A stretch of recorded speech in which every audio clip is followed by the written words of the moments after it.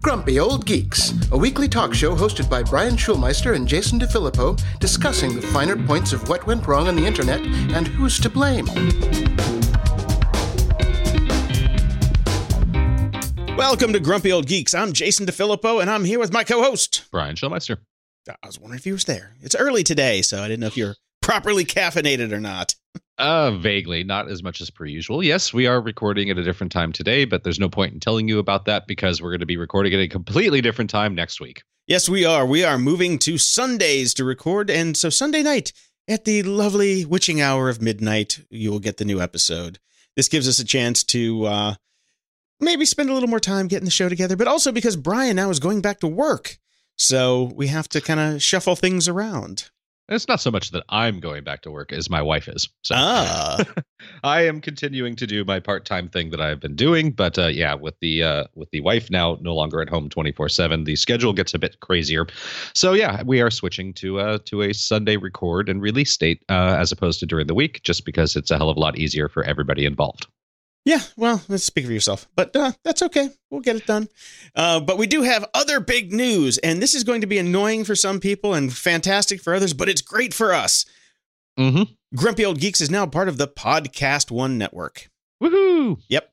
So what's going to happen this week is it's kind of the same thing that happened when we used to be at Blog Talk Radio, and then we came back and we had to change the feed. Some people will not get a new episode because they subscribe to the actual RSS feed and not through iTunes or some other method of getting to us. We're going to be working on all of that. But if you do not get an episode next Friday, just unsubscribe and resubscribe. The resubscribe is the important part. We need you to come back. But you might get a couple extra episodes downloaded based on your settings because there's just nothing we can do about that. We apologize in advance if you do get a few extra episodes. Yep. But overall, we're pretty excited and happy about this. So we're kind of joining the big boys of podcasting. So we're happy to be going there. It's pretty funny because when we first started doing this almost 4 years ago, believe it or not, we would always talk about Adam Carolla and, his pirate ship. And now we're on the same network, which is kind of neat. Yes, it is. I have an eye patch ordered. All right.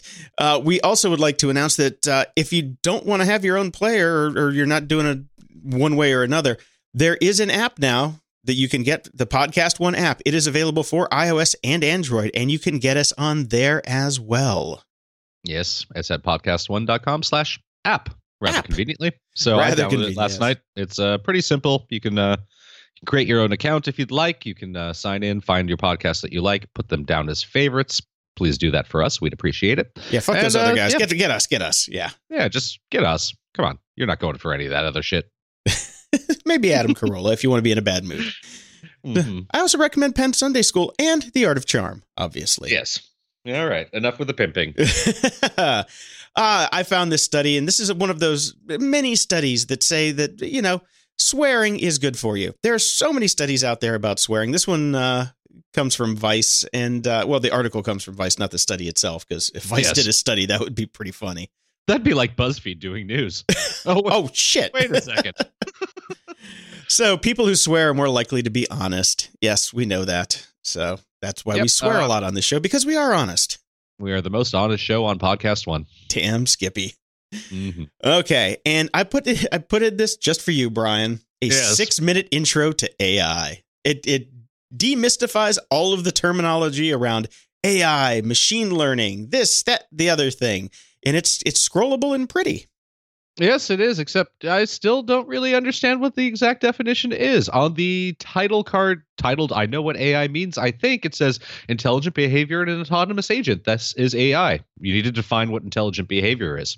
You need to define what an autonomous agent is. There's not a lot of intelligent behavior going on nowadays, so I guess I can see where your problem might be there.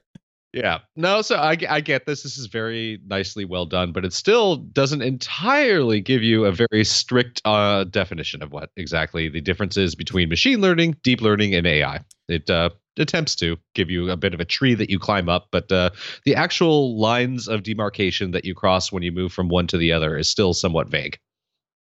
You know what? Now that we're on the big fancy podcast network, I'm going to call Ray Kurzweil and see if we can get him on the show to explain it to you, just so we can finish this once and for all. Damn right. Let's do it. On with the news. In the news,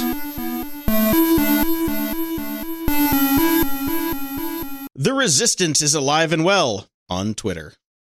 No, who knew? Twitter's actually become useful and interesting. Oh, and anybody out there that thinks that we're going one direction or not, you're not going to like this segment. But it's news, and we can't avoid it. And we're leaving our opinions mostly out of it. Yeah, we don't have to. We don't have to put our opinions in this time because everybody else is doing it for us.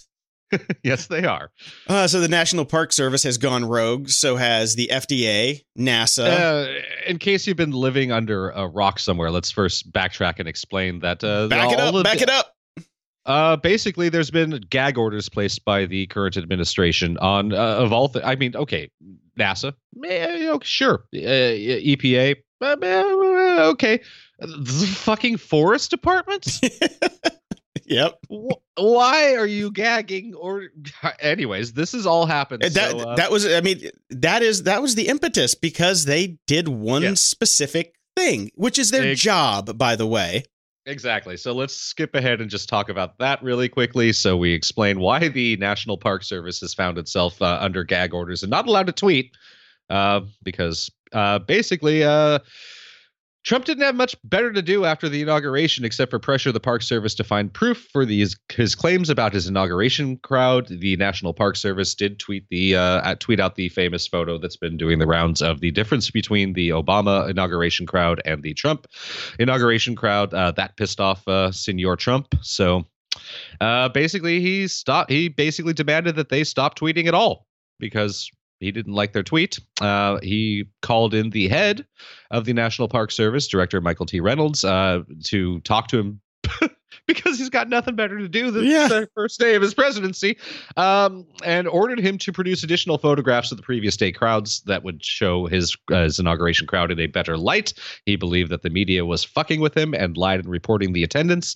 And then just continued on freaking out and shutting them down, and then starting to shut down a lot of other services and putting gag orders on them. So there is a Twitter resistance going on. How much of this is real versus how much of this is people bandwagoning on and going, I'm going to make a rogue account now too, is up for grabs. But on the plus side, hey, science. I just love it. The tagline, you can take our official Twitter, but you'll never take our free time. Oh, well, one hopes. Because, if they can certainly try. If they get caught, they're going to have a lot more free time, I'm afraid. Yes, they are. And some other people that have some free time that kind of felt the same way about this is the State Department, which basically resigned en masse the other day. So they were asked to leave. The reports vary. I think it's one of those. We're quitting. You can't quit. We're firing you. Yeah. I think that's kind of the way that one went. So, yeah, there's a lot of turnover going on right now. Yep. A little tumultuous. As it were. Is that a word? Tumultuous? Okay. No, it is when I haven't had the appropriate amount of coffee yet. I asked if you were appropriately caffeinated. Oh, I'm on a schedule, man. Okay. Well, I've talked about the Donald Trump Twitter account on the show before, and it turns out, yes. And we discussed it, saying that okay, maybe it's better to have the information out there than whatever, and maybe Twitter should keep the account going. Well, there are protesters now, a whole dozen of them, staging a protest outside of Twitter's headquarters, and Twitter has declined to comment on the protest because it's 12 people. That's there are more people that crap on the steps of Twitter's headquarters every day in San Francisco that actually showed up for this protest. So there are more people that just protest Twitter in general than just this. Hey, look, I don't think anybody wants Donald Trump off Twitter more than Donald Trump's own administration. So this is true. Uber. We got a little Uber chat. Mm-hmm. I haven't crapped on them in a while. No. Yep. Well, CEO Kalanick has started talking to his employees about he's defending their relationship with the Trump administration, which apparently a lot of employees take umbrage with. It says, we'll partner with anyone in the world as long as they're about making transportation in cities better, creating job opportunities, making it easier to get around, getting pollution out of the air and traffic off the streets. So he's they're both really into eventually saying you're fired. That's true, too. Because all Uber wants to do is fire your ass and replace you with automated vehicles. So, yeah. Okay. Mm-hmm. Moving on, we are closer to the Doomsday Midnight. Ah, yes. I haven't. I believe we're the closest we've been since 1950s. 1953, as a matter of fact. And Wow, if you're there you go. interested in that date, go listen to the new Hardcore History with Dan Carlin. Yes, I agree. Actually, and I just find this interesting because this is they did want to take us back to a better time. Yeah. Well, thanks. Right back to 1953. All righty, yes. And of course, there's the greatest Iron Maiden song, 2 Minutes to Midnight. Well, not the greatest Iron Maiden song, but a great Iron Maiden song, 2 Minutes to Midnight. And 2.5 minutes to midnight is a bad follow-up. Yes, it is. It's no Die With Your Boots On, which is the greatest Iron Maiden song. Oh my God, Brian, Yes? you and I agree on the greatest Iron Maiden song is Die With Your Boots On? Of all the random things for us to actually finally agree on, who'd have thought it was that? Seriously? Die With Your Boots On is by far their finest song. I got chills. I'm high-fiving you right now, but you're not here. But I'm giving you a high five for having the greatest taste in Iron Maiden. Nobody agrees with me on that. You're the first person that's ever agreed with me on that. It was, and it always shall be. Die With Your Boots On. Oh, wow. I have a newfound respect for you. Now go gaze at your shoes and dye your hair black again. Yeah, exactly. Well, damn it. I was going to go with a really bad segue about hoping not to have to die with my boots on anytime in the near future. But if things go on the way that they do, I might be in open rebellion myself. This is from the EFF. They are not known for exactly making things up, so they're pretty good.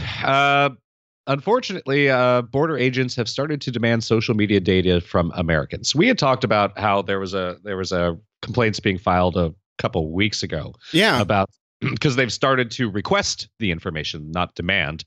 They've started to basically, say, what's your social media account information so we can have this on file and see what you're tweeting.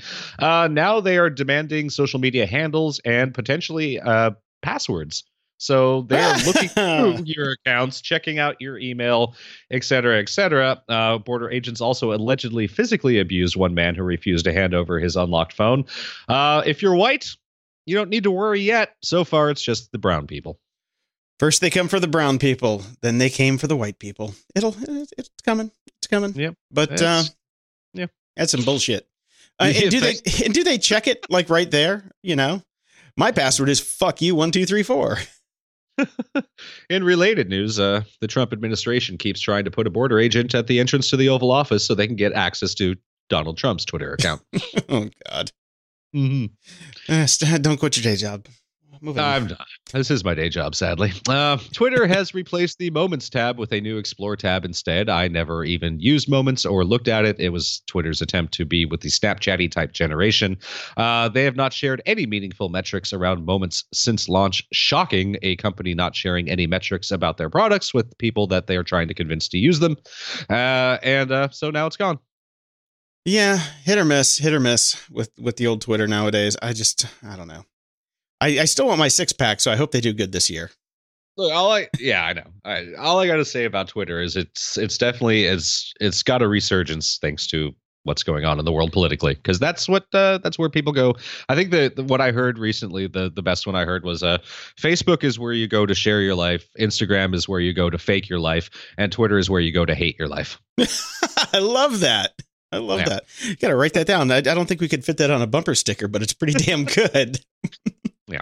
So that's what's going on right now. Back to a little AI news. The partnership on AI. I believe we talked about these guys when they formed a while back. You remember them? Yeah. Yes, we did. We did discuss this. And, it's an AI think tank, basically. Yes, which basically means a lot of money is going to go down a drain somewhere, and we're not going to hear too much come out of it. No, pretty much. But Apple has now joined Amazon, Google, and Facebook in the project. So, we've got all of these in-home devices will be able to talk to each other, but nobody still will know what it means. I don't know. Yeah, pretty much. Well, if you end up talking about this all on Facebook and you're worried about border agents taking your passwords, you can now use NFC to lock down your Facebook page. Security keys, including physical USB devices, are now supported by Facebook if you feel the need to, lock down your photos of your cats that badly. Well, some people might want their Facebook locked down, but this is true. There are a lot of use cases where you definitely want it locked down. very well, abused wives running from their husbands, things like that. So there are legitimate use cases. And I have a link in here for the FIDO U2F security key, which is one of the premier partners with this new initiative. It's $18 on Amazon Prime. I've got one coming so we can test it out, and we'll report on it in the next show or two when it gets here. Yep, pretty interesting. So give it a go. Let me know how that works. Not that I will be using it anytime soon, but sure. So hey, now they don't have to steal your password from your phone or get you to unlock your phone. They can just steal your car keys because most people will just put this on their car keys. Exactly. So every valet in town will have access to your Facebook account. Mm-hmm. Good times. Or you could go the Pulp Fiction route and shove that uncomfortable hunk of metal up your ass for a couple of years and really try and find it.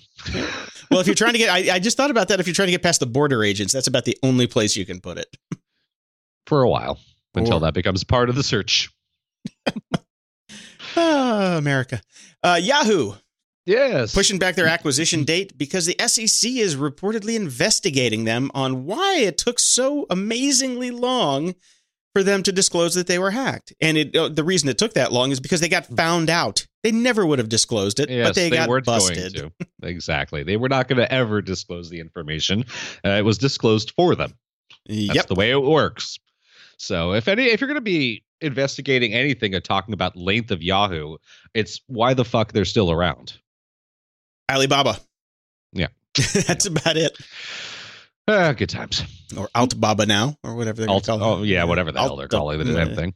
Clusterfuck is what they're calling it now. Mm-hmm. Okay. In good news. Yes. The Chan Zuckerberg Initiative is acquiring the search engine Meta. This is a science search engine. Science. They're going to clean it up. It's got 26 million research papers in it. They're going to clean it up, make it usable.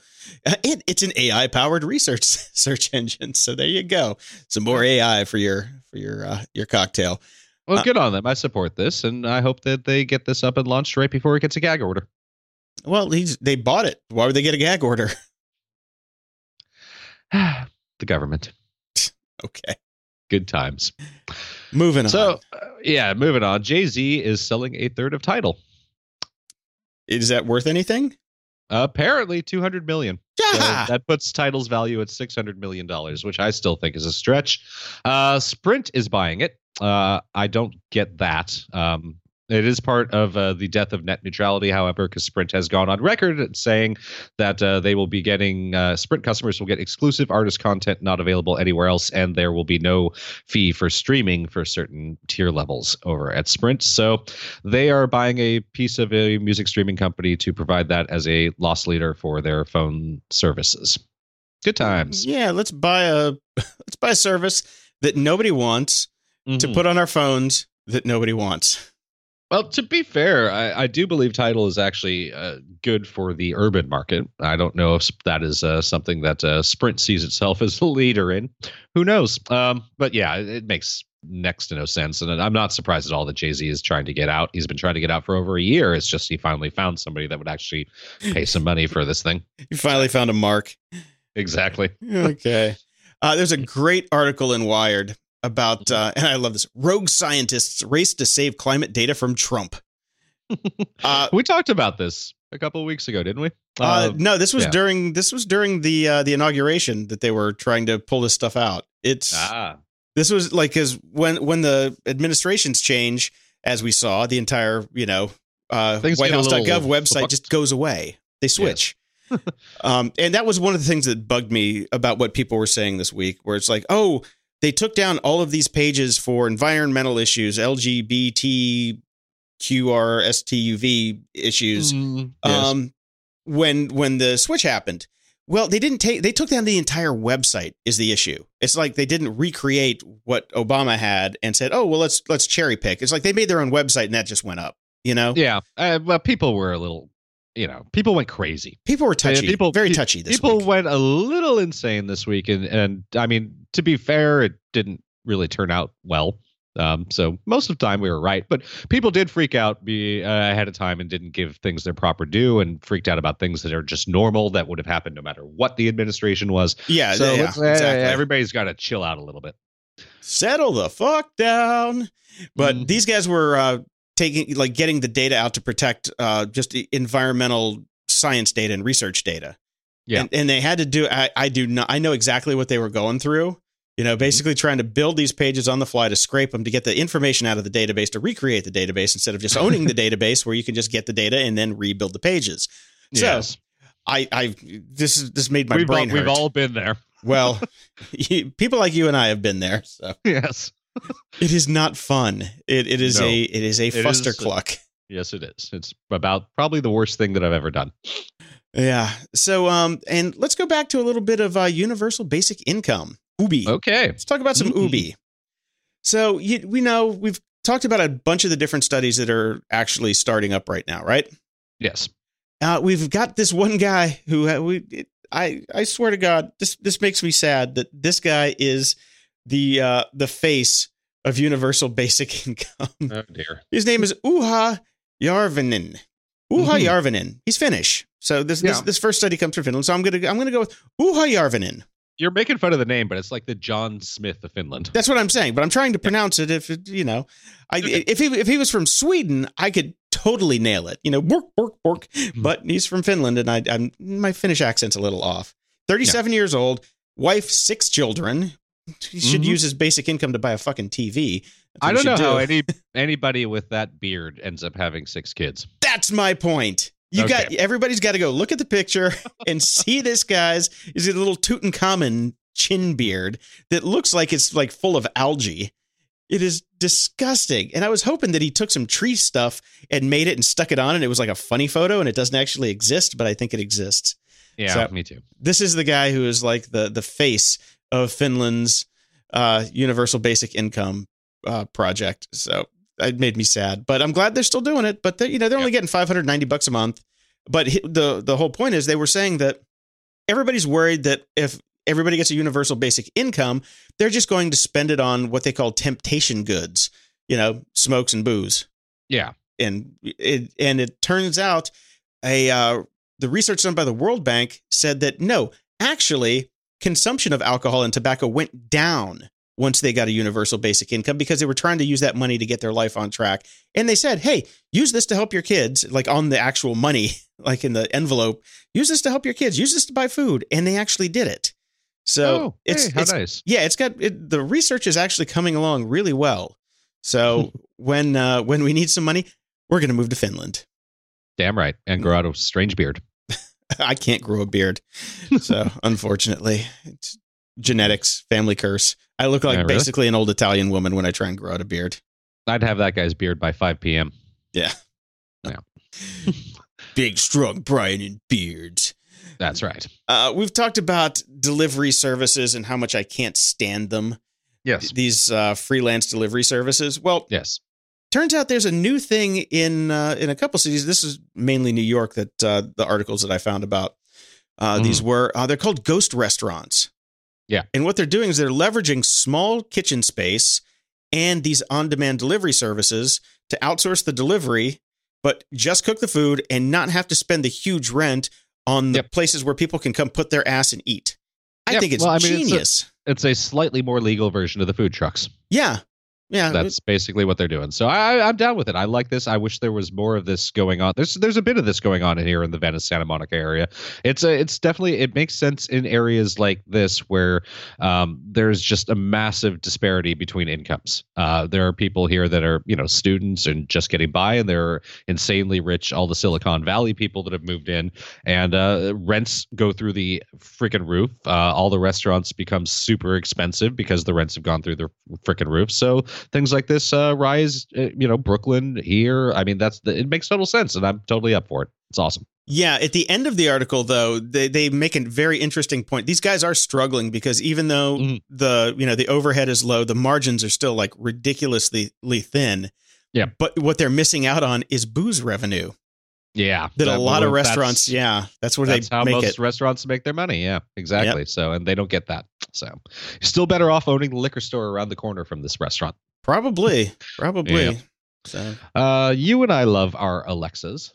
Yes, I do. And we've been using them a lot, and a lot of people out there are using the Google Assistant and enjoying that as well.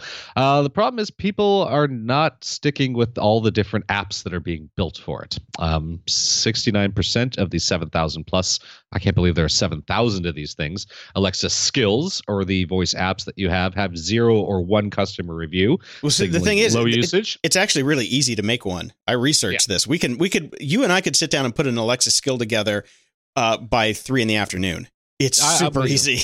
I mean, I had thought about doing a Grumpy Old Geeks thing for the flash briefing because, why not? But, if it doesn't update every day, it's kind of useless. It does update. And we're not gonna, the problem is you're not going to update it every day. Yes. Yeah, until, unless podcast one works out real well, we're not going to be doing daily shows anytime soon. Up to speed. Exactly. So, I mean, I agree with this assessment. I mean, I use mine for morning news. I check weather. I do the music player, but that's really about it.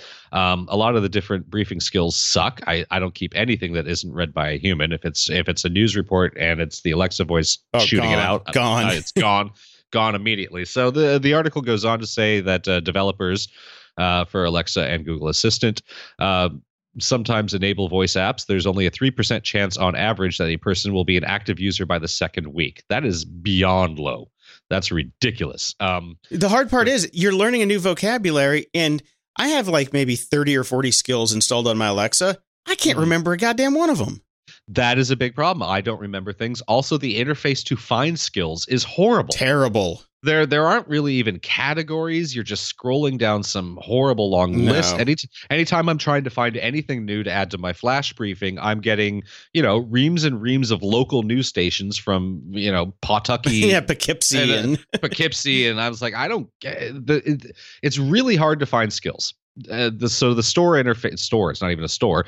The interface for adding skills is crap. Most of the skills are crap. The barrier to entry to developing skills, as you said, Jason, is really low. So a lot of people have just made stupid, idiot things that they basically just did as a test and then put it out in the wild because why not?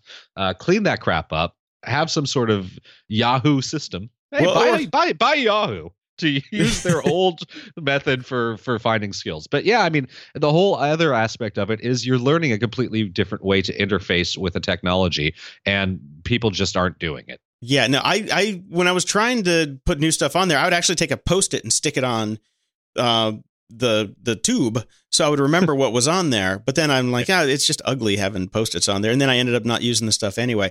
I think Amazon should, I know they're trying to build the ecosystem. Yeah, I swear, if they put a $5 paywall in front of actually creating a skill, you'd get rid of 90% of the crap. $5 a month to keep your skill up there. I would pay that if I was going to do it. Yeah, I agree. People never really think about that, and it's so true. It's just make it a slight bit of effort. It knocks out half of the people that are just causing you the worst problems. Add just another checkbox, and you probably cut down half of the people. That is so fucking true. But I totally agree, and I wish it was better. And on the their interface side of things, Amazon has really bad UI people. They're terrible. I unfortunately am signed up for Amazon Music for a year because I forgot to go cancel it. And I'm like, I'll keep it. Whatever. It works with the thing. Yeah. Worst interface you thought iTunes was bad? Holy shit. Amazon Music interface. I scream at it. I'm just trying to find one song. And it's like, would you like to find something in country and Western? No. I want this song. I typed in the name of the song. And even with Alexa, it's miserable. But the one redeeming feature of the Amazon Music app, which I think is the coolest thing I've seen in a long time. It's called X-Ray Lyrics. Have you seen this? No. So I'm going to go see Hamilton on Sunday, and I'm trying to listen to it because I can't, it's rap and hip hop and all that. I'm like, I can't understand what these kids are saying. But on my phone, it just automatically plays the lyrics beat by beat with the song. So I can learn the lyrics as it goes, and it's just built in. Wow, that's pretty cool. Pretty cool. You got to admit, that is pretty cool. I will definitely check that out. So, okay, moving on. Sorry, voice activated people. Maybe they need an AI to tell us in the morning, hey, would you like to try all of the skills that you've forgotten about? Yep. Something like that. We need something. Okay, back to Uber, our friends at Uber. And this is an interesting article because it kind of comes back to what we talked about with the Amazon employees in Scotland. And actually tech people in Silicon Valley. It's from Bloomberg. When their shifts end, Uber drivers set up camp in parking lots across the United States. Oh, boy. Yeah. This is going on all over the place. In Chicago, Walter Howard sleeps most nights at the Uber terminal, which is basically a 7-Eleven.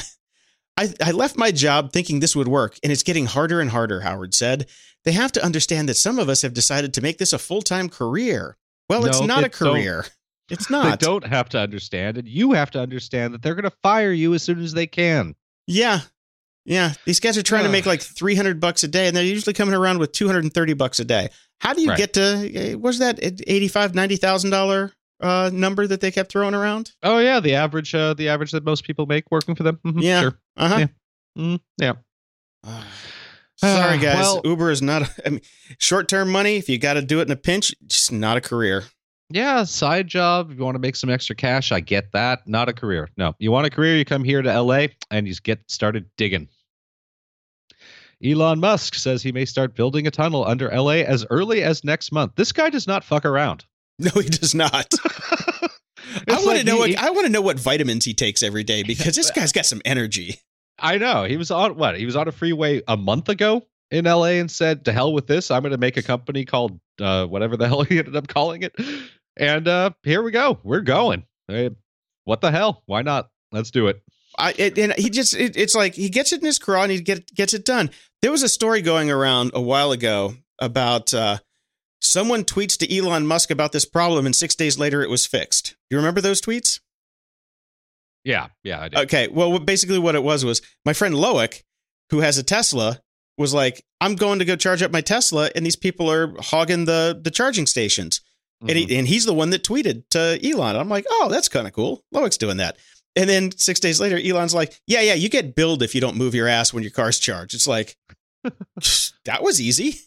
If we could only do that with another, prominent Twitter account out there that we could maybe get some change from, how great would that be?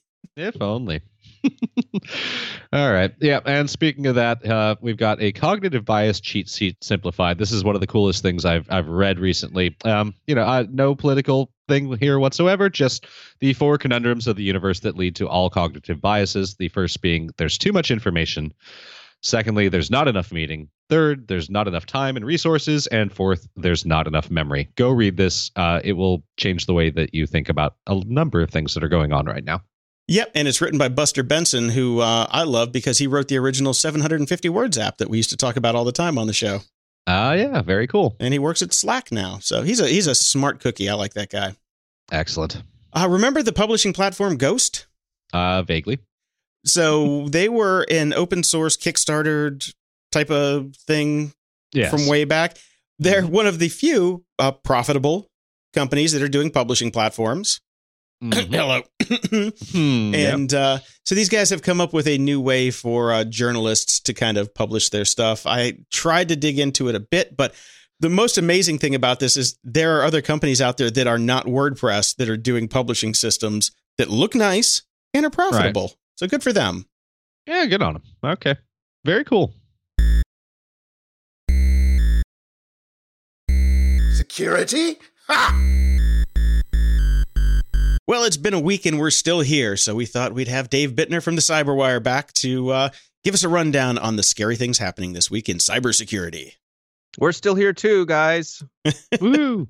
Yep, we're excited to be here. So we soldier on, and lots going on this week in the cybersecurity world. You think? Well, yeah, we'll get to some of that. Some of that stuff in a little bit, but I wanted to lead off this week with the return of Fancy Bear. As you know, Fancy Bear is one of the name that was given to one of the exploits, the methods that the Russians were using to hack the DNC, among other people. Now, I get Fancy Bear and Cozy Bear mixed up. What's the difference? Well, they come from two different Russian organizations. So. Fancy Bear comes from the GRU, which is Russia's military intelligence. So that would be the equivalent of the U.S.'s NSA, basically. Okay. And the FSB, Cozy Bear comes from the FSB, which is the KGB successor organization. And so the reputation of the two of them is that Fancy Bear is kind of the noisy one and Cozy Bear is the quiet one. Just meaning that, Fancy Bear isn't that hard to find, makes its presence known, and Cozy Bear is much more stealthy, which makes sense given their individual, histories and the parts of the Russian intelligence service that they come from. So Fancy Bear is back. There's a report this week that they found Fancy Bear in a UK television station. This is a report in the International Business Times that Fancy Bear has been discovered. Analysts from SecureWorks, which is a cybersecurity firm, they say that Fancy Bear was in this UK TV station. They're not naming the station, but that it's been in there. They detected it. They gained access back in July of 2015, and it remained undetected for about a year. So, interesting stuff. Certainly, no one thought that the Russians were just going to pay attention to the U.S. and the U.S. elections and leave everyone alone. But, more evidence that the Russians are allegedly the Russians. I mean, that's all signs point towards the Russians. It's pretty much a settled attribution. But, interesting that they've taken up residence in a UK television station. And you can imagine some of the reasons why information that a television station would have might be interesting to a foreign country. I've seen V for Vendetta. He went after the TV station. So, no, makes sense. Yeah, well, I mean, you think about, stories that reporters are working on, even things like sources, of course, business information and so forth. All of these are things that a foreign government could use to their advantage. At this point, it's sort of espionage kind of stuff. But, Fancy Bear poking her head up is certainly worth taking notice. And, of course, people are concerned about the upcoming elections throughout the EU. That the Russians could be doing, similar things that they've been alleged to have done in our most recent U.S. election. So there is an alternate explanation here. Yes. They're just really big fans of Top Gear, and they couldn't get around the BBC's location awareness and not letting them play on the iPlayer. There you go. Yeah, it's a theory. Hey, remember Sherlock was leaked early as well. It was a Russian language leak that was out there, so maybe this is we're getting closer to the trail here. Could be. Somebody needs to hire somebody like Sherlock to go figure out how Sherlock got Sherlocked. Yes. So obviously, we're going to keep an eye on that, and see where else Cozy Bear and Fancy Bear, get their paws in other people's business. Alrighty. Another story is there's a site called Leaked Source. Have you guys ever heard of Leaked Source? Yeah, we've talked about them on the show a couple times when the big hacks come out, and you can go. You used to be able to go check your to see if you were hacked, right? You could check to see if you were hacked, but you had to pay a fee in order to do so. So that got some people's dander up about that. But then also the other thing about Leaked Source is that they would decrypt the passwords that were leaked. So they would take a database of they'd take a database of leaked passwords, and for your convenience, or I don't know, maybe someone else's convenience, they would decrypt those passwords, and so anyone with a subscription could have access to the free and clear, usernames and passwords.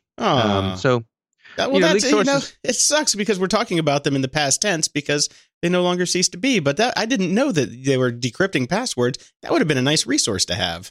I could have had some fun with that. Yeah, so they're gone. They have been shut down. Someone on an online web forum said that they're gone, and they're claiming that U.S. law enforcement have come in and shut the service down. I don't think many people are surprised that they would have been shut down, but it happened quickly and quietly. There's word that perhaps their databases have been shared with other people, so it could pop up somewhere else. Sort of an interesting sidelight to this is that the story in Ars Technica talks about how Leaked Source was quite often the first place that a large breach would show up. Oh.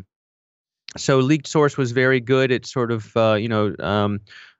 scraping around on some of the online underground forums looking for these databases, and when they showed up, they would then share them in this more easily accessible public place. So a lot of journalists subscribed to and relied on Leaked Source as sources. Journalists, in addition to researchers and hackers and so forth, but people who just wanted to know what was the latest breaches. So sort of a little unintended consequence of this is that early source that some people had become to rely on, even though it was perhaps a bit unsavory, is gone. But yay for law enforcement. I think we hear so many stories about the bad guys doing their things, especially with ransomware and so forth. That and the law enforcement shutdowns seem to be few and far between. So I think it's good when these things do happen to remind people that there are good guys out there working on these things, actively trying to shut them down, and in some cases having success doing it. Well, they said that the owner wasn't arrested, but what would they charge him with on this? Because he's just basically taken the data that somebody else hacked and redistributing it. But I'm just trying to figure out what the legal angle is on that. I don't know. I mean, I wonder if you could have a Digital Millennium Copyright Act on the fact that he was decrypting stuff. Maybe. Yeah, that's kind of a reach. I mean, I'm sure they probably put it under the Computer Fraud and Abuse Act. Yeah. You can pretty much put anything under that. Yes. That's so damn vague. Logging in the morning is under the Computer Fraud and Abuse Act. Yeah. Forgot to clean up after your dog this morning, and someone will come after you for some stretch for that. But it's one of those laws like they have with I got a ticket one time, and I got a ticket for speeding, but then they gave me one for improper lane usage, which is just it's an add-on. It's like, would you like to supersize that ticket? Sure, here. Right. So throw it on and see what it sticks. Yeah. So we'll see, if anything happens in terms of any charges or anything like that, if this pops up in another incarnation, another form. But it'd be on the dark web. Yeah, for the moment, it's gone. Okay. Well, I missed the boat on that one. And another interesting kind of policy story, sort of reaching back back towards election time. The feds have launched an official investigation into why the Department of Homeland Security may have hacked into the Georgia state governmental network, which includes its election system. So say what? Well, and it's interesting how much of this is procedural or whatever, but it seems like there's been some. This is a story in the Daily Caller. It seems like there's been some bad blood between the Georgia Secretary of State and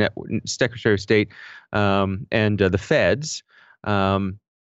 The folks in Georgia have been upset that the feds have designated election systems as critical infrastructure.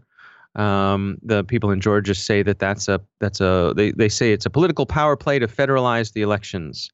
They want elections to stay state-run, and they want the feds to stay out of it. So during the election, the feds, it seems, they scanned several of Georgia's systems that included their election systems, and Georgia wants to know why. And so the feds have said, yeah, we're going to take a look at that, and we're going to see if there's anything to that. It's a valid concern. It's a valid concern. Was this the equivalent of someone just sort of going around and checking the doors to see if the doors are unlocked? Was it? Could it have been that they were sort of trying to rattle Georgia's cages, saying, you don't like what we're doing? Well, here's how do you like this? Do we know the extent on how far they went? I mean, this could just be a simple port scan of the network that got picked up. Which also, by the way, you can go to jail against the Computer Fraud and Abuse Act for a port scan. Yeah, it seems like it wasn't much more than that. Okay. They didn't get in. They didn't get in and rattle around and poke around and change any data or anything like that. But the very fact that they were scanning has gotten the folks in Georgia upset at them.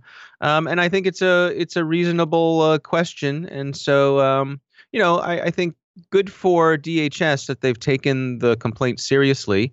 and are going to take a look at it. And if it was inappropriate, whatever response is appropriate, either a slap on the wrist or perhaps someone losing their job or something like that. And we'll see where it plays out. But this on the run up to the election, the Fed said that they were going to try and help everybody, make sure that their election systems were secure. So they may have done this to every state and just tried to go and just do a basic scan on everybody to see if there were anything egregious opened, that anybody could just walk right in on, which to me would make sense if DHS is doing that. Sense. It does make sense. I could also see the other side of it of, that guy in your neighborhood who walks up to everybody's front door and turns the front doorknob to find out who keeps their houses unlocked. And, that motherfucker's going to get shot. Well, it sends everyone a friendly letter who keeps their front door unlocked saying, hey, your front door's unlocked. I noticed the other day, that person might get a visit from the neighborhood association. And he'll be in the hospital because he's going to lose an arm. Yeah. So we'll see how it plays out. Okay. That's an interesting one for sure. So, now this one was just because, the White House knows cyber, they really, really know cyber. They're huge on cyber. They know the cyber. Yes. Yes, they do know the cyber. And Sean Spicer. I just have to say we're the Cyber Wire, so we know the cyber as well, and the wire. You got and the wire, not just the cyber. We know the wire as well. So yes, go on. So Sean Spicer accidentally tweeted his password 2 days in a row, which was pretty humorous. Yes. Baby steps. New on the job. What I love is that some people responded and said, well, at least they were decent passwords. Yeah. I thought the same thing. Like it wasn't POTUS 1234. Right. Yeah. Trump rules with a Z. Sure. Well, yeah. Speaking of that and really knowing the cyber over there, people are a little bit upset. With our dear leader. Apparently, he's still using his unsecured personal Android cell phone. People have figured this out because of not only, his tweets are saying what his tweets are coming from. He's been caught in photos using it. He's been caught in video walking around using his unsecured personal cell phone still, which you're not supposed to be doing now that you are the POTUS, not just the POTUS. And so in addition to that, people, because, we know the cyber, people have done the thing where you get a password reminder sent to your Twitter. So they've discovered that he's actually still got his Gmail account connected to his Twitter account. Update on that. They have changed them all. I checked them all this morning. Well, thank God they finally got around to that, because I don't know if you recall, but a big deal was kind of made about, somebody like the person he was running against using an unsecured private email server. Yeah. Who would that be? Yeah. I don't know. It's just a little interesting that, they don't seem to give a shit now that they're in office, but okay. Hey, whatever. This hypocrisy among rival political parties. I'm shocked. Shocked as well. That's what happens when you're winning. I did a little Twitter survey, because Twitter allows you to do these little silly surveys at this point. So I just wanted to ask people out there what was the worst situation for national security: a private email server, any Rudy Giuliani website, or an unsecure Android phone. And the unsecure Android phone is at 87%, with Giuliani websites at 13% at the moment. So there you go. My thought about this is isn't there some sort of U.S. government geek squad that kind of rolls in with a American flag painted VW bugs the second the president-elect is called, that shows up, here's your phone, don't worry, we'll transfer all your contacts over. Here's a new laptop. We're going to move everything. Obviously not BitTorrent. You can't keep that. You use tablets. Here you go. Here's the secure ones. Doesn't that happen right away? Well, wouldn't that be the Secret Service? Yes. Well, yeah. So we'll assume. I was wondering this exact same thing. And actually, I mentioned this offhandedly to someone yesterday. I was interviewing for our show, and he said that this was an insider. He said, yes, the president had been given a secure phone. So I was doing a little digging this morning, prepping for our show here today, and because I couldn't understand, I'd seen lots of reports saying the president was still using his own phone. I'd seen some reports saying the president has been given a new phone, and the truth is that both things have happened. Coming up to, before he was sworn in, the president was given an official secure phone and by the Secret Service. And so that phone is the secure device, same sort of thing that President Obama had. that is an encrypted phone that he can use for all of his official communications and so forth. However, he still has in his pocket or his bottom desk drawer or his whatever, tiny little hands, his old Android phone that he is still using to tweet with. He can't figure out how to change the password. That's why. He's still logged in on it. He's like, I got to tweet from this thing. Right. Now, I would imagine that it is quite likely that his new secure phone cannot have a Twitter client on it. I would imagine that's outside of the realm of secure apps on the phone, or whatever it is. If nothing else, the public relations department is telling him that it can't have a Twitter client on it because, please God, let's get him off that damn thing. Right. So, puzzling through this, I think on the one hand, you could imagine, all right, so he has, if they say to him, all right, fine, you can use your old phone, but please just use it for tweeting and for nothing else. Is that really that different from him walking up to a computer with a web browser and tweeting? And of course, the answer is yes, because yeah, go ahead. If this is a device that he's carrying around with him, and it is indeed, according to photos and everything, it is an older Android device. So it is a device that it is not possible to bring up to date when it comes to security and, defending it against various modern exploits. As we know, one thing that can happen with mobile devices is that they can be hacked to activate things like their microphones and their cameras and bingo, their proximity detectors, their GPS, and all of those types of things. So, you can't look past that as being a huge security hole. But on the other hand, goodness, there's a whole team of people whose job it is to keep the president safe and also to protect his communications. So I have to think that, obviously they've thought of this as well. So the flip side is that. Did you ever try and take a toy from a stubborn child who will just cry every time you take it away?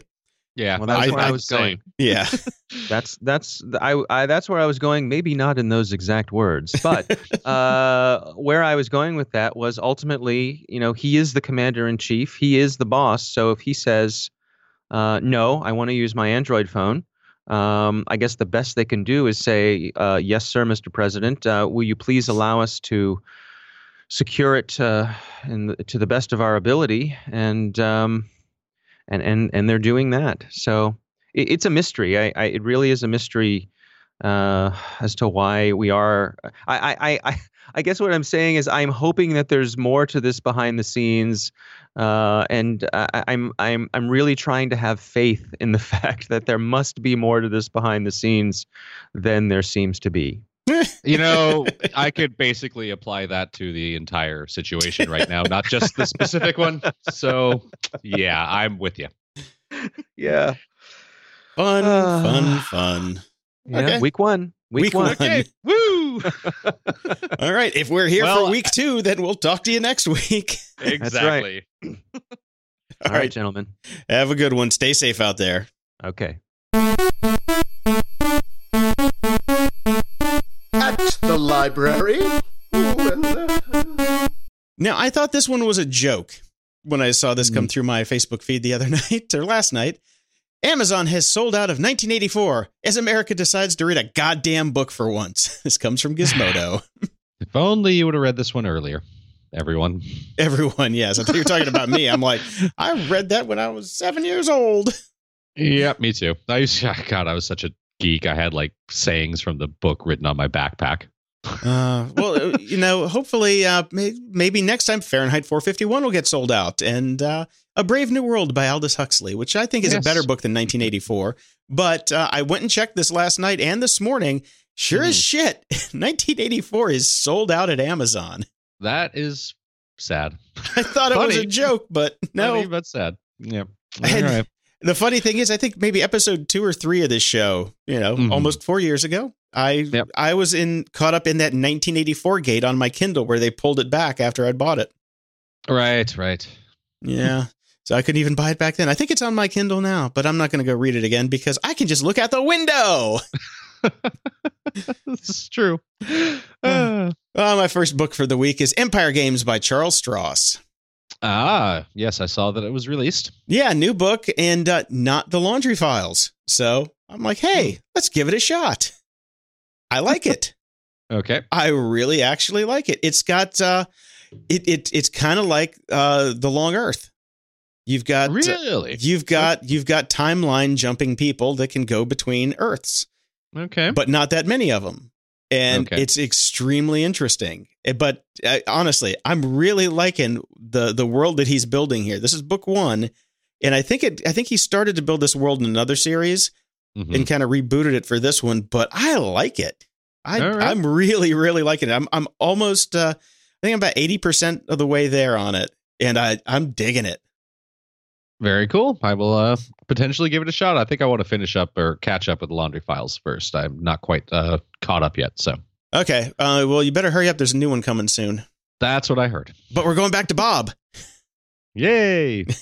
Always go back to Bob. Always go back to Bob. Now, I sent you a book this week by Stephen Pressfield. Did you get a chance to read it? I scanned through it. This is not exactly what I would call a read it cover to cover book. It's called Nobody Wants to Read Your Shit. Yeah. Why that is and what you can do about it by Stephen Pressfield, who wrote The Legend of Bagger Vance and The War of Art and many other amazing books.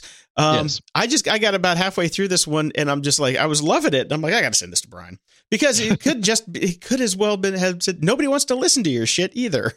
Yes, exactly. It's a treatise on, how to be brief and get your message across, coming from the world of a novelist and an advertising writer. I just loved it. I thought it was fun. Yes. As we slip into hour 2 of recording. Tough shit. The biggest podcast in the world in technology that we're going up against is 3 hours long. 3 hours long. Same argument every time. We'll go with what we get. That's right. Same argument. Shut the fuck up and tell me what you read. I read The Swarm, the second Formic War, Volume 1 by Orson Scott Card and Aaron Johnson, because I can't not stop doing this, even though I tell myself I'm not going to read these books anymore. Every time a new one comes out, I read it. It's me smacking you in the face. It was actually good. I mean, it's no Ender's Game. It doesn't have the impact. But if you're just a quick read, trashy sci-fi war book, it's good. I can't. Orson Scott Card is just such a terrible human being. I can't give him my money.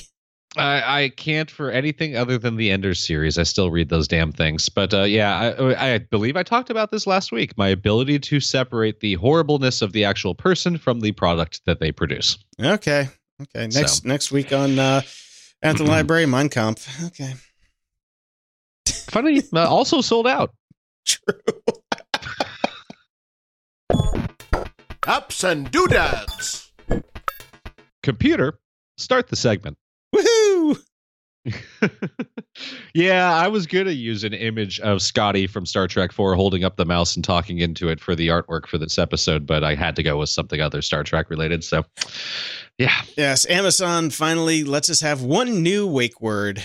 And it's just computer. And I did switch over to it, and I love it. Of course you did. Problem is, it is way more generic than the other words that you can use, which means it's going to get triggered a hell of a lot more. Yeah, you can't listen to Radiohead's OK Computer. That's out. Yeah,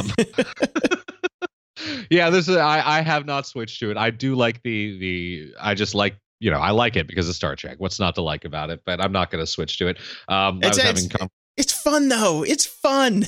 Trust me. It is very fun. I might switch the one in the bedroom. Just do it for a day. It's fun. Sure. Do you do it in the Scotty kind of tone, don't you? Yes, I do.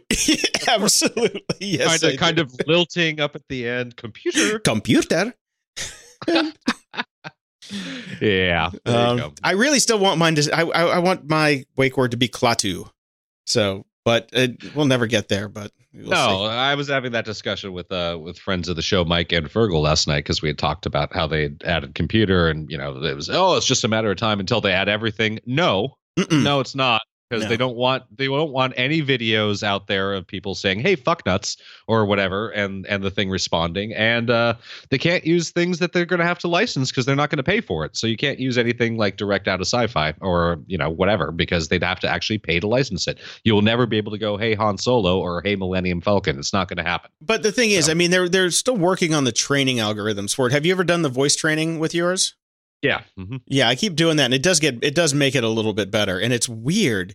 Like some of the stuff, it's like, what was it? wake word, play album by Sade. And I'm like, okay, so what they're trying to figure out is if you know how to pronounce Sade.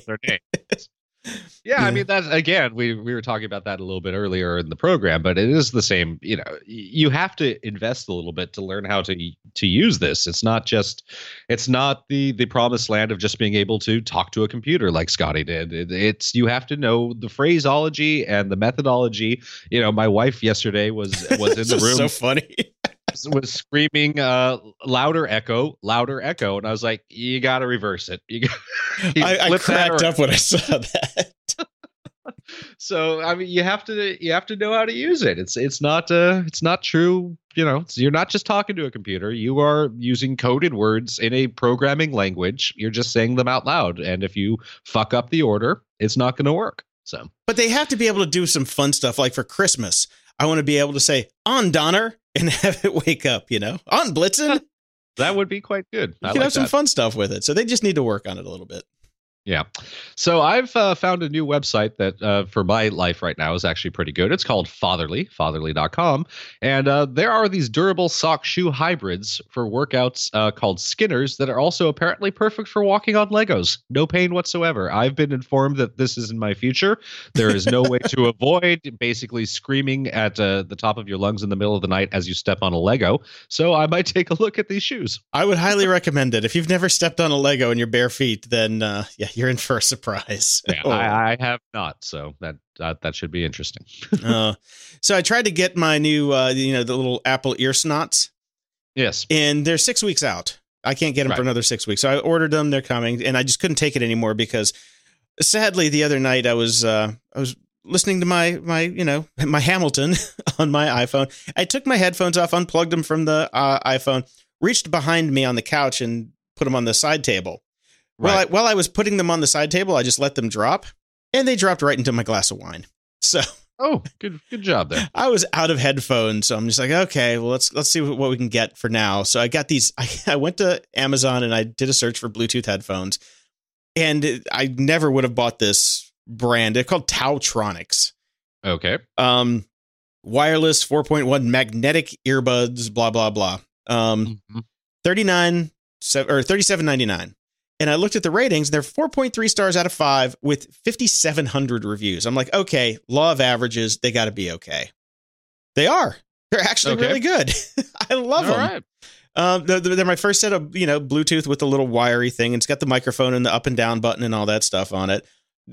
Battery is not great. I have to charge it every night, but yeah, they fit fine. And the little magnetic thing is cool is because when you take them out of your ears and they hang around your neck, they kind of clip together to make a really ugly necklace. Right. But at least they don't go anywhere, and for, $38, this is a great little set. And the one downside is they're very much like the 501c3, whatever earbuds that you got me to buy. You cannot hear a lot about what's going on in the background, but that also makes the music sound great. So they actually sound pretty good. Okay. So if you're looking for an interim pair that's, in the $40 range, you can't go wrong with these. I really like them. They come with a bunch of different sizes for the, the little cones and the little swirly things that hold them in your ear. And the nice thing about it is because since my ears are two different sizes, I can change the size on one and the other, and then they can stay where they got to go. Gotcha. So all right. Check them out. All right. And then going back to the Amazon Echo and making it really useful, I've continued to argue that the one thing that we really need to get going with that is being able to control your TV and that whole system. The Logitech Harmony was the promised land, which I got for Christmas and I tried out and did not work at all. It was quite horrible. It was non-harmonious. It was non-harmonious. I mean, I couldn't even get it to work as a universal remote, much less when they tried to get to go with Echo. That was a total fail. So I got the BlueMoo, which is what you brought to my attention, I believe, 2 weeks ago or something like that. This is something like that. The Blumpy is what I was calling it, but the BlueMoo would be good. The BlueMoo. I have gotten it. I have gotten halfway through setup. I haven't gotten to integrating with Amazon Echo yet, but I do. The setup process was 1,000 times better than the Logitech Harmony. I'm controlling as a remote in and of itself, use with the app on my phone, controls everything. And it was reasonably painless to set up, unlike the Harmony. So the next step for me is figuring out how to do echo integration. Documentation is not so great on that. Shocking. It is pretty new, so I'll give him, a pass on that. So, but I'm getting there. It does seem to me that I'm not going to be, it's a bit clunky. It's going to be like, computer, tell Bluemoo to turn the TV on. So there's an extra step in there that one would hope and wish wouldn't be there, but you're not going to get there until Amazon basically does their own version of this. Yeah, it should always just be, computer, turn on my TV. Well, you're dealing with namespaces there, so yeah. Yeah. So I'm going to continue on. I'm going to spend the weekend trying to get it up and running with the whole Echo integration, and I'll let you know how it goes next week. Cool. How much was this thing? A lot cheaper than the Harmony. The Harmony was $100 or $99. Right now, the Bluemoo is $60. Prime, free, same day shipping on Amazon. Okay. Right? So I'm gonna hold off till next week, and you let me know how it goes. And if you give me the thumbs up, I'll maybe try it. Because I mean, right now I can 100% tell you if you're just looking for a smart universal remote system that does self-learning and all that sort of stuff, you can't go wrong with this. If you're holding off like I am for the Echo integration, I'll let you know next week. Okay. Yeah. Mainly, I have to buy a new remote for that shitty TV I bought. So it's like, if this thing can save me from having to go out and buy a Roku remote, then it's worth the money, because I'm going to spend just as much on one of those Roku smart voice remotes anyway. Yeah, I don't know if there's a physical remote option, but certainly if you're okay with using your phone, that all comes up and works perfectly. The phone's in my hand 24/7 anyway, so why not? There you go. Well, I'd say drop the $60 anyways right now. Okay, on it.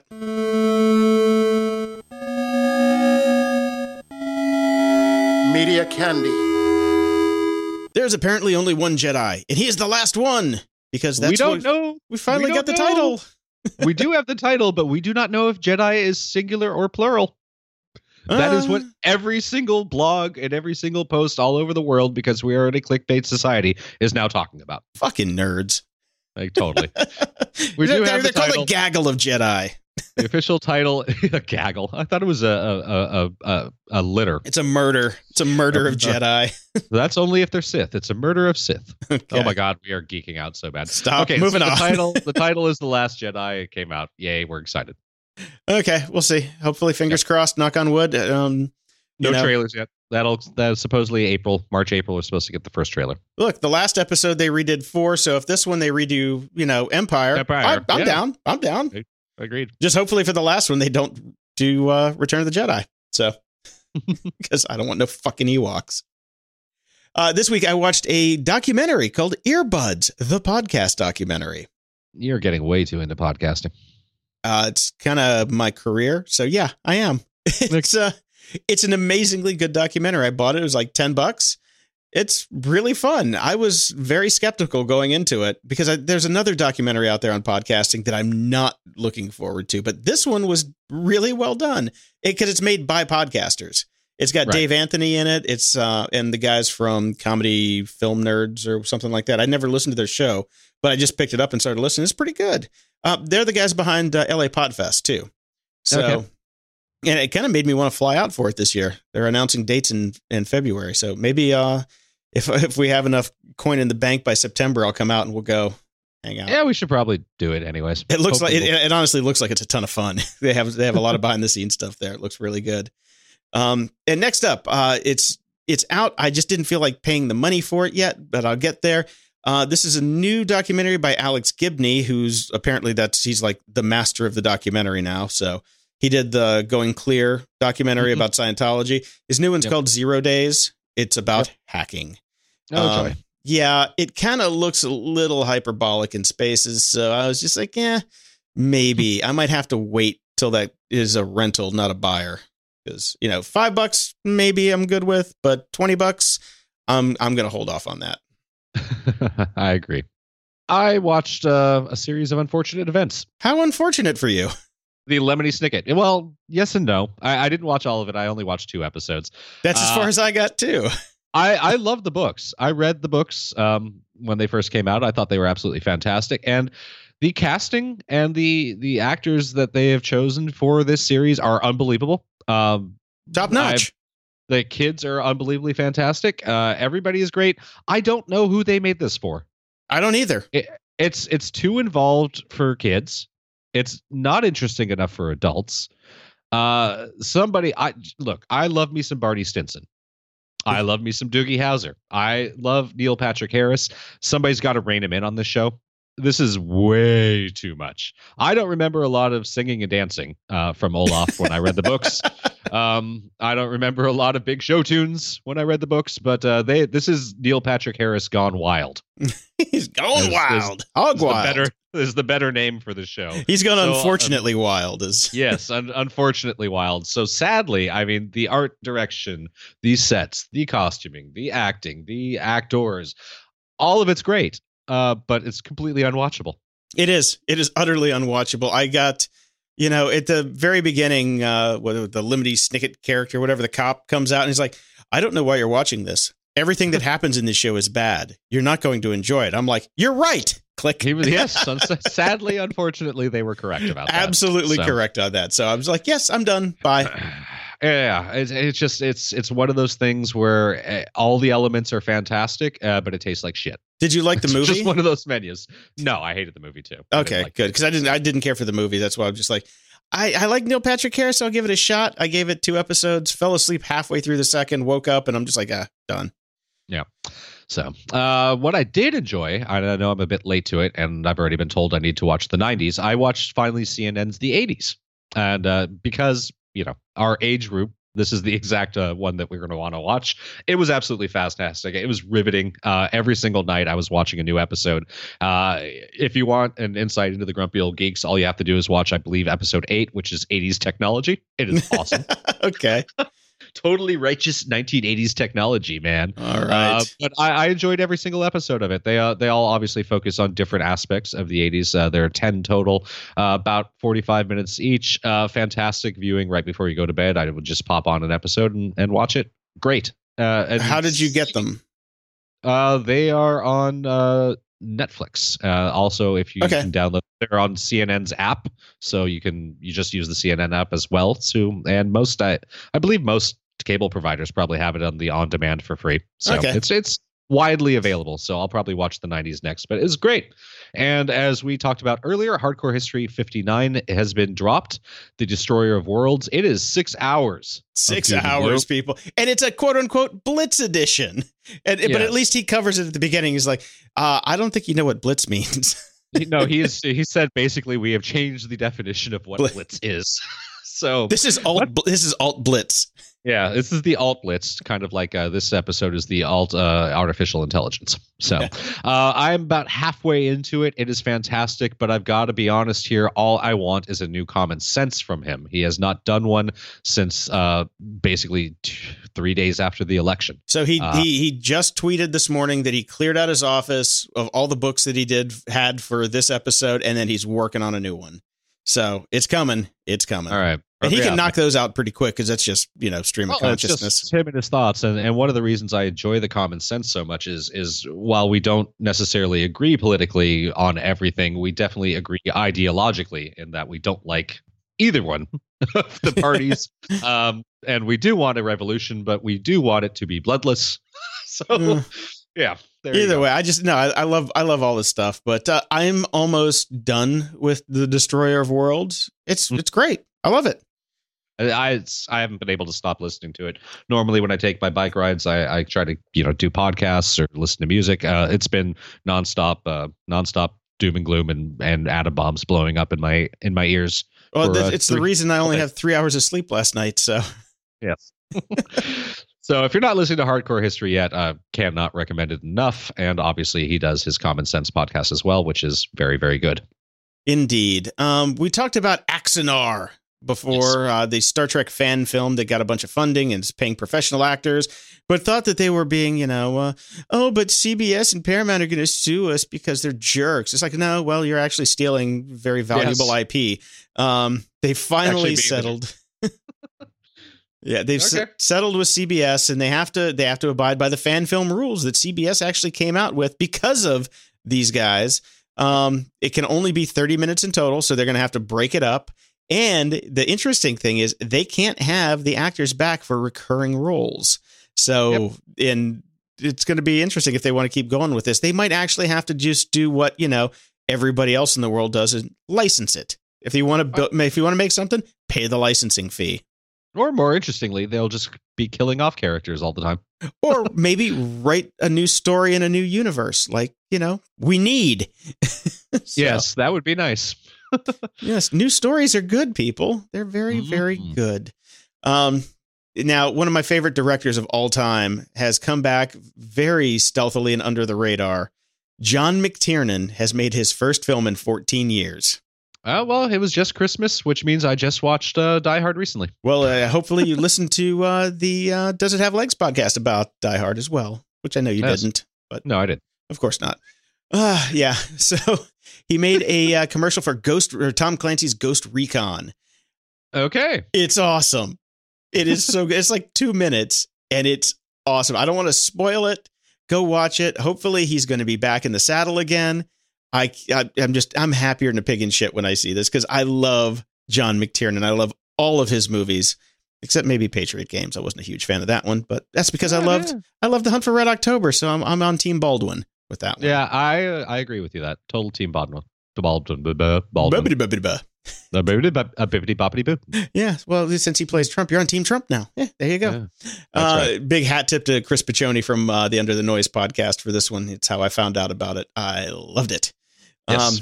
And in the last of the media news, gonna go see Hamilton on Sunday. Woohoo! Congratulations! It's a hard ticket to get. Well, yeah, we've had this ticket for months. And the funny thing about it is, I learned about Hamilton from the Adam Savage podcast. He was going on about it incessantly. And I'm like, oh, it's a musical about Alexander Hamilton. Okay, great. Don't care. It's hip hop. Oh, I really don't care. And my dad's like, hey, Christmas present. We're all going to go see Hamilton. I'm like, great. Got me a big book about it. And then I finally sat down, like I mentioned before, like trying to learn the lyrics and figure out what's what. Because I found if you're going to a musical, it really does pay to know a lot about it before you go in, because you will enjoy it more instead of going, what the fuck did they just say? And I'm hooked. It's really good. Damn it. All right. And on that note, I have to say, if you're a fan of Drunk History, the Lin-Manuel episode about Hamilton is just hilarious. So can't go wrong with that. So I'll give you a review next week. But the best part about it, Wayne Brady is playing Aaron Burr. I get to finally see Wayne Brady in person. I never really liked Wayne Brady. Hey, don't make him choke a bitch. Hunting unicorns. Just a quick update on our stock market game. As we've discussed, Jason and I both bought 5 different stocks with roughly $10,000 of funny money. And we wanted to see how we would do. You can see previous episodes or the website to see the exact stocks that we purchased. We will just keep this short. Jason is winning. He's so happy. Winning! Jason is up 4.97%. I am up 3.57%. Friend of the show, Mike, who is the control and was not allowed to have any tech stocks and just bought durables, still losing, down 1.62%. So if you're keeping track, we're like, what, 3 weeks in now? 3 or 4 weeks, yeah. The winning basically has made $496.72. So we're not quitting day jobs. No, absolutely not. We're not going Trent Hamilton style and day trading to make a living. Moron of the week. Moron of the week. Unfortunately, I'm going to have to go with the Petus. The Petus? Cletus. The Petus. It's been, we're now, 7 days officially? The inauguration was last Friday. We have been downgraded from a full democracy to a flawed one in the annual ranking compiled by the British think tank the Economist Intelligence Unit, which is part of the group which publishes The Economist Weekly. That's not good. No, it kind of blows. Yeah, that's not what you hope for as the leading democracy in the world. Not anymore. Yeah, not anymore. We're flawed. We're not winning anymore. And there was a viral post that went around on, I believe, on the 24th, starting, we are 4 days in, pay attention, and then proceeded to list 55, mostly kind of crappy things. Or no, I'm sorry, not 55, 36 claims of the first 4 days that he did, and generally not very good ones. A lot of things about shutting down funding, a lot of things about gag orders, a lot of things that, frankly, are considered to be un-American and or immoral. The fact check was done on this by American NewsX, which we have put in the news link. Of the 36 claims, 34 are verified 100% true. Two of them. Don't need no Snopes for that one. Don't need Snopes for that. And the other two, not untrue, just unclear. Okay. Good times. All right. But you know what? The greatest thing, the meme factories out there are churning shit out hand over fist. The garbage can that looks like Trump, beautiful, genius. Trump trying to put his pen back together. Everybody's just photoshopping him and playing with dinosaurs. It's just it's so much fun. I have not enjoyed the internet this much in years. It's just going outside of the house that's the scary part, but staying on the internet's pretty okay. Yeah, that part's not so great, but hey, we're still here. Cards Against Humanity is looking for a new CEO. What? They made a job posting in your neck of the woods, Jason, via Chicago Craigslist. The company said, they're looking for something pretty specific. I would have been interested in this gig, but I don't think I have the required experience they listed. You definitely don't. I'm looking at it now. You certainly don't. A minimum of 8 years experience as president of the United States of America. Okay. Ideally, a recipient of the Nobel Peace Prize. You may or may not have wasted an enormous amount of time and energy trying to get Hillary elected president. Other requirements that they're posted would include strong public speaking skills. You definitely don't have public speaking skills. No. You just disqualified yourself on that one in situ. Not doing so well today as I listened to my child cry in the other room. The steady disposition and remains cool under pressure. Also not really your strong suit. No, not working for me right now. So, yeah. And basically they placed an ad that is looking for Barack Obama to be their next CEO. Quite funny. Very funny. Those guys are pretty cool. Yes, they are. Speaking of Obama, there's a great story in Wired about his last law that he signed into law. I guess that would be. I'm not the only one having some issues today. Tony, that's way too fucking early. The tested ability to leverage exceptional Talent Act, also known as the Talent Act. Right. It is about this program where tech people can come in and do like a very short tour of duty in the government to see if they like it or not. But the whole story of how they got this signed into the law at the last minute is really fun. It's very, it's a nail biter. I highly recommend giving it a read because you have to read it. Yes, you do. But the interesting thing about it is it's about the U.S. Digital Service, which Matt Cutts, who used to be the head of spam at Google, and I've known since he got that job. Great dude. Love Matt Cutts. Very smart dude. He quit Google and now works for the U.S. Digital Service as the director of engineering. So at least we got a couple good people in there doing what they need to do. So congrats to Matt on that one. Congrats. I found something on a cool site anyways, interestingengineering.com. If you were into this sort of thing, you should check out the site. They've got a lot of stuff that you can look through that's really cool. There's a lot of E's in that domain name. I'm just looking at it. There are a lot of E's.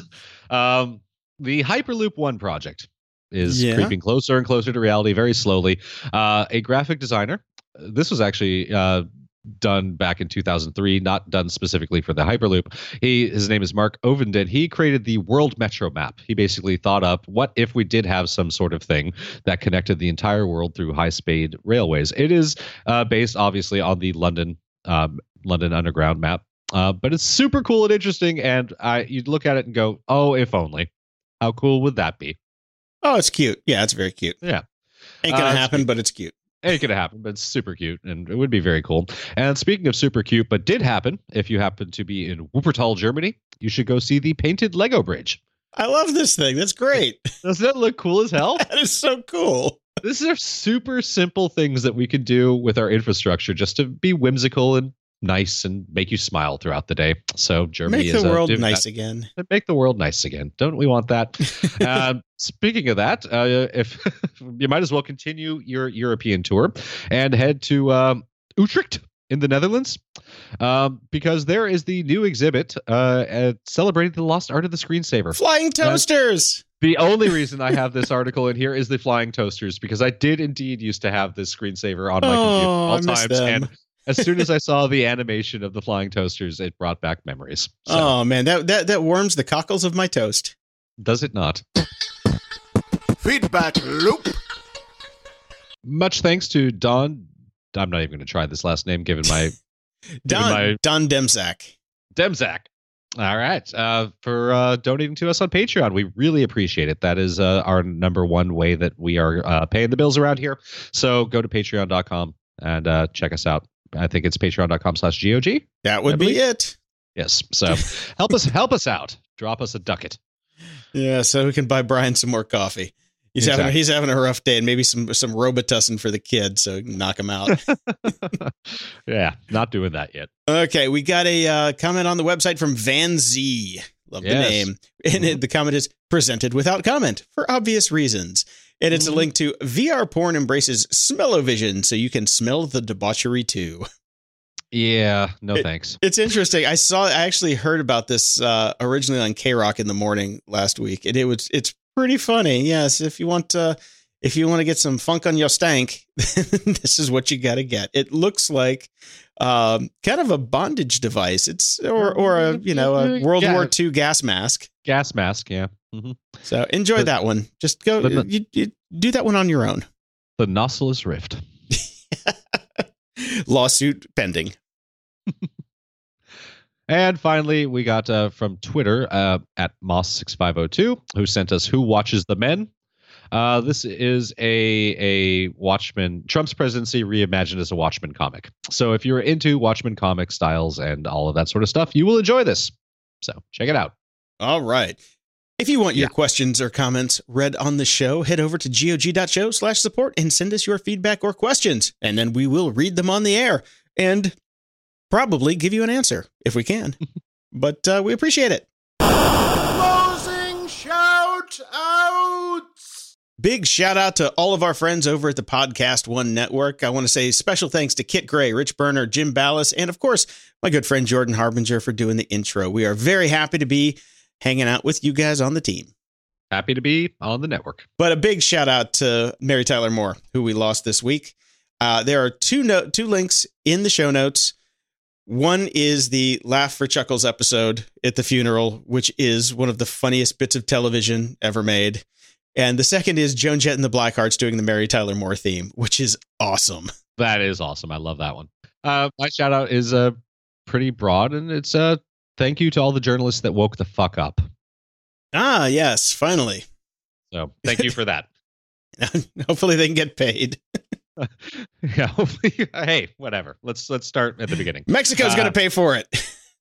Via attacks on Mexico. Hold on a second. Attacks on Mexican imports means that we're paying for it. Go figure. Oh my God, math. I mean, I'm not an economist, but I play one on this podcast. Until next time, I'm Brian Schulmeister. Thanks for listening as well. I'm Jason DeFilippo. Thanks for listening to Grumpy Old Geeks. GOG.show is our home base where you can listen to old shows, leave feedback, ask us questions, get links to our awesome sponsors and stuff we like. If you'd like to become an official friend of the podcast, you go to GOG.show/support, where you'll find all the ways you can support the show and help keep us on the air. To learn more about all of the people who make the show possible, head over to GOG.show/about, and show notes for all the links discussed in this episode can be found at GOG.show/194.